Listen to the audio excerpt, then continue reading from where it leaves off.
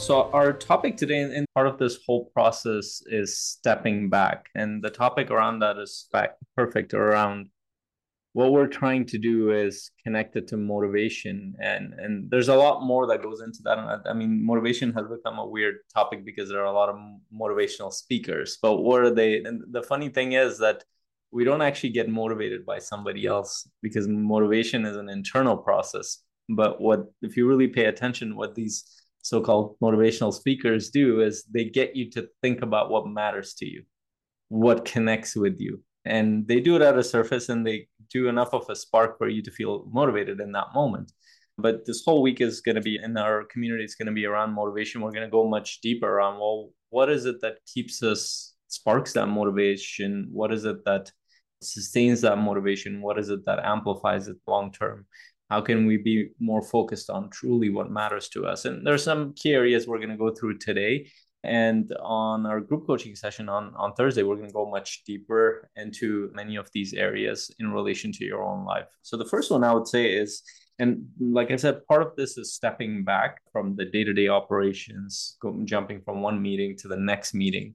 And that requires you to kind of assess what are your values and what do you associate with your purpose in life? And it sounds like a high level, big question. It's supposed to be that because when we understand what our values are, for example, when we hire somebody, our values need to align. If we have a certain type of work ethic, we want to see that kind of or a version of that work ethic with those around us, and whether those are our employees, our team members. Hey, are we operating at a similar standard of work ethic? Are we supportive of each other? Are we compassionate? Are we accountable? Whatever that looks like, that's an important piece. What else are our values in our day-to-day life, but also long term? When you're thinking about your purpose and values, what really matters to you? Is it just a business or is it family as well? And if it's family and business, then how does this business or these businesses or these systems that you're creating supporting you on both sides? And how does it support you in the kind of person that you're becoming? Those questions are really important. One of the best questions you can ask is, what really matters to me? And when we ask ourselves, we step back from the day-to-day mundane and really checking in as to, okay, what matters to me? And I wanted to share that in the beginning. I forgot. Just the root word for motivation is motive, which means is the reason behind why we do things. And just to add to that part, it's also in the dictionary definition is that usually those reasons are hidden, like they're not surface reasons. And that's why we go towards our sense of purpose, our values, what really matters to us. And then that's what takes us to the next step. And this very few, I would say, entrepreneurs or business owners or people in general do this, but being crystal clear on your vision and goals becomes very important because as you're clear on the bigger picture on the vision helps you connect with who you're becoming in the process, helps you connect with what you're creating. It helps you connect with the why behind all of it, which also connects with the values and purpose because you tend to see your values and purpose in that piece. And as you get clear about that bigger picture, start to see, okay, how am I structuring my day to day that helps me create that vision? And what are the specific goals that are moving me forward toward it? And if those goals are clear and you're not waking up pretty much every morning, oh, what am I doing today? Or you're not just living day by day or week by week, there's a long-term strategic process system, but also you know what you're doing generally. And usually what that does is it sifts out things that you don't need to be doing. So whether even if those are positive things like opportunities, a lot of times we think opportunities are great. It's great when you don't have opportunities, but when you have a lot of opportunities, it becomes very negative because now it's like, oh my God, there are too many opportunities. Which one am I going to do first? And most high performers, they tend to have too many opportunities and they don't know what to prioritize. So they go from one shiny object to the next one, and none of them get moved forward. None of them get the needle moved forward. And so really thinking about this opportunity that's coming up, is this aligned with my long-term vision? Is this aligned with my goals strategically? Does this apply for this month, this quarter? And you were talking about the quarterly planning you're going to do. Does it feel aligned with that? It's a good idea, but can we take care of this later? And that makes a huge difference because that's the difference between being reactive versus intentional. And intentional means you're conscious of what you're creating consistently. And this one is a little bit, the next piece is this one, probably one of the most important components of it. And it will show up in your relationship and your business and all parts of your life. Because this is the internal side of it is, okay, you know the big picture, you know what, you're clear about your vision, you have a sense of purpose, you're clear about your values, you're clear about what you're doing on a consistent basis. Then as you're starting to do this on a consistent basis, what comes up in the middle? What is the obstacle? Usually we think obstacles are on the outside because we see challenges and problems that come up, but that's not the reality because I mean, we are problem solvers as human beings. Our mind is designed to look for problems to solve. The bigger the problem that we can solve, the higher the payout. Not just on the monetarily side, but on the fulfillment side, because it gives us a sense of achievement, a sense of connection, a sense of that, okay, I matter and what I'm doing matters. So as we're kind of doing that, the thing that actually comes in the middle is not those problems. It's actually our own self-talk and our own emotions. And that is a huge hindrance. So I was actually, yesterday, I was talking to my wife, and we're both kind of going through this month. We're fasting the whole month, and it's also like a spiritual thing too for us. So we're working through a lot of, and if you fasted the whole day, pretty much 10, 12 hours a day, and you're going through that process, one of the first things that happens, your thoughts and your body slows down.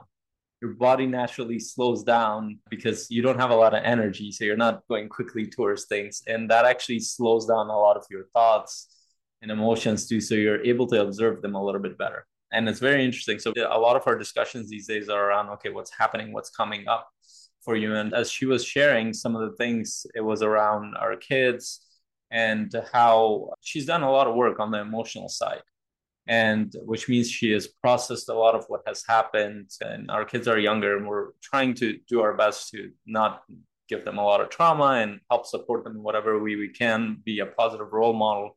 But we know that there are a lot of things that initially, as we were going through the process, especially with our first daughter and then the second daughter, we didn't know what was going on. We were doing our best, and as we reflect back, what you realize is, okay, there were some things that didn't go ideally. But as she was sharing her thoughts around that, I could hear that she had processed the emotions, but her thoughts were more focused on what went wrong. And that's why it's on both sides. One, we need to be able to process the emotions that come up. We need to be able to regulate ourselves, whether that's frustration, anger, fear, all that stuff that comes up, because we might be very motivated. All of a sudden, a thought comes up, hey, I screwed that person over, or I did something that hurt that person, or maybe I shouldn't have done that. Like even somebody like you're letting go of a team member, that's an emotional process a lot of times originally. And we need to be able to process that and then make sense of it. And then the thought part of it is, what are the thoughts focused on? And we get a mix of those thoughts. So what do you engage with? The positive thoughts or the negative? So that's where our self-talk comes in.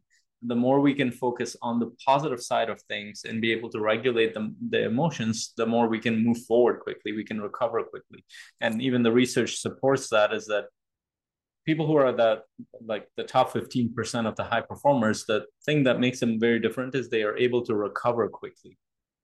They're able to recover from the struggles. Like when they fall over, when they experiment, when they try, when they fail, the speed of recovery is what makes them better. And that doesn't mean that they're ignoring the emotions and thoughts. That means they're actually dealing with it head on.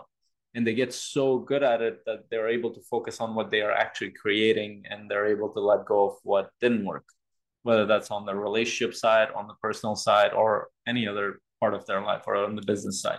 So a key important piece. So if you're not able to regulate emotions, you're likely reacting to what's happening, including me. If I'm not able to regulate on a day-to-day basis my emotions, by regulate, I mean when something comes up, I don't react to it. I can pause and feel it, work through it, and then, okay, what are the thoughts in relation to that? What will support this situation based on my long-term plan versus me reacting to the situation? That's a huge difference. And most people, unfortunately, they react. They don't pause. They They don't take the time to step back. So it makes a huge difference in how motivated you feel consistently, because if you're not dealing with those thoughts and emotions, they actually build up over time. When they build up, they get worse and worse and worse.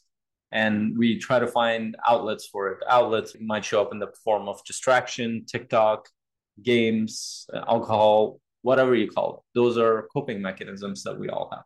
There are healthier ones and there are unhealthy ones. Healthier ones might be meditation. It might be a walk in nature. It might be a conversation with somebody, a positive, productive conversation. It might be journaling. However you get to process your emotions and thoughts is helpful. And I would say progress and momentum.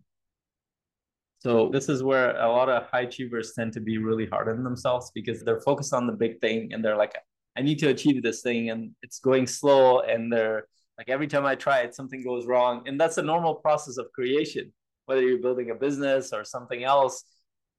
What makes it more interesting is because you don't know a lot of it. You're trying to solve a big problem. You're trying to create something that you haven't done before. That's what makes it challenging. That's what makes it interesting. That's what makes the process so much fun. But here's the problem. When you're focused on the big thing at the end, you forget to celebrate the little things in the process. So you don't feel the progress, even though you might be actually progressing, but you don't feel it. And one of the best practices I know is like whenever, even if you do a small thing, just celebrating that, taking a moment to just acknowledging that or sharing that with somebody who would celebrate that with you can make a huge difference.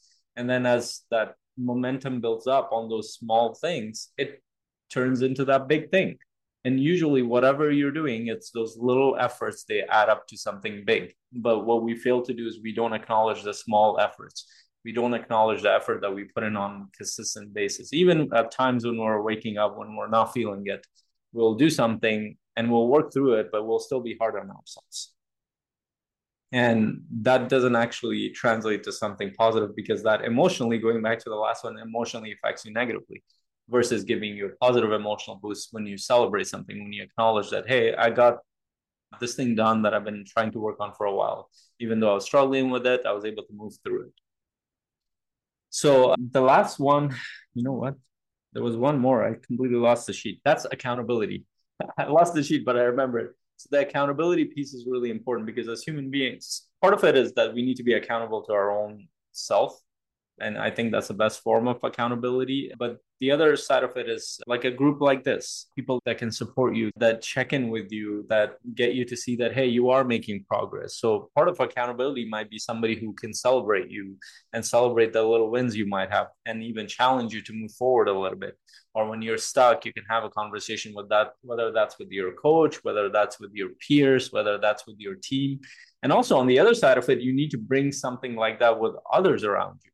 So I want to flip this around. So you're somebody who's working either with a team or a family member or a friend, or you're around other people. When you see a lack of motivation, what's happening in their life? How do you think through it? And our normal response is, oh, that person is just a bum.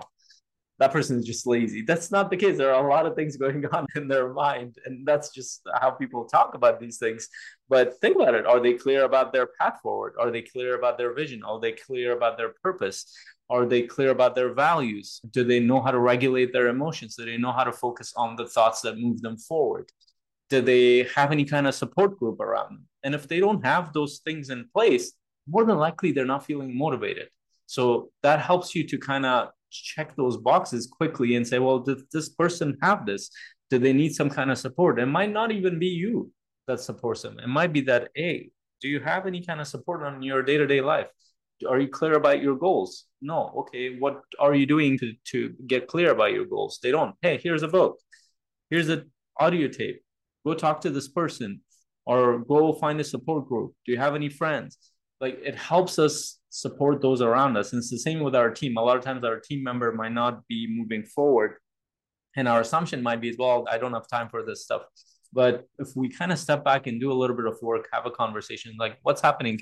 I want to know how I can support you, because I want to be there for you as part of your team. And what does that look like? That support look like? If you can kind of go through those areas, are they clear? Do they have challenges in their relationships? Are they stuck in their emotions? Are they stuck in their thoughts? Now, it doesn't mean that you become their coach, but what it means is that you can help point them in the right direction. And sometimes, especially as your business is growing, as you're growing, it might be that you bring somebody over and support your team. Or it might be that you just point them in the right direction. That might be very helpful. And it's the same with our siblings, with our parents, with whoever, with our friends. Our tendency might be to just give them some random advice. But if we check in those areas, see, well, why is a person not motivated? And there are usually these reasons behind them. They are not clear on their goals, their vision. They're not clear on their values. They don't know how to regulate their thoughts and emotions. They don't have any kind of support group to help them in their day-to-day life. And that will, if you can do that with people around you, just as you do that with yourself, you will find that generally human beings are motivated. In fact, I would say sometimes people are a little too motivated in their life. They lose sight of what else might matter. And that could be actually dangerous too, but that's another whole other subject.